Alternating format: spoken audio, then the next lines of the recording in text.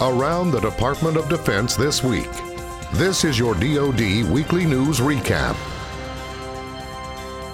With this week's news recap, I'm Mark Weeks.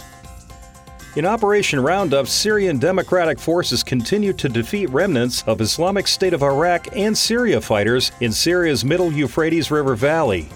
The SDF has gained ground through offensive operations since the beginning of Operation Roundup on May 1st and occupies the majority of the Iraq-Syria border.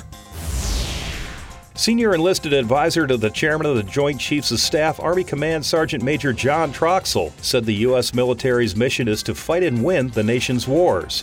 He said service members must be physically, mentally, and emotionally ready to fight when needed, and that could be at any time. Attending the inaugural DoD Readiness and Resilience Workshop at Fort McNair in Washington, Command Sergeant Major Troxell said he constantly tells service members they must always be ready to engage in combat, which he describes as the worst day. Joint Task Force 50 in Hawaii is helping authorities handle evacuations, provide security, and monitor air quality as Mount Kilauea spews out clouds of toxic gas and lava destroys homes in its path. More than 150 National Guard troops have volunteered for active duty to help with evacuations and to man the checkpoints in front of the lava flow.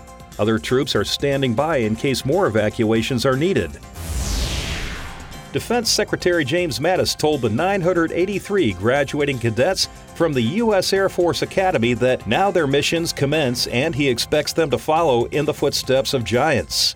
The Secretary was the commencement speaker at the Colorado Springs, Colorado School. He told the graduates that they must make the Air Force better every day and must lead by example as they enter the force. The Defense Department is paying tribute to fallen members for the Memorial Day holiday, honoring those who have made the ultimate sacrifice in service to the nation. Pentagon spokesperson Dana White said for many, Memorial Day weekend signifies the start of summer and that it can be easy to overlook its significance and what it means to our nation, especially the service members who continue to defend our freedoms every day. For more on these stories, visit defense.gov.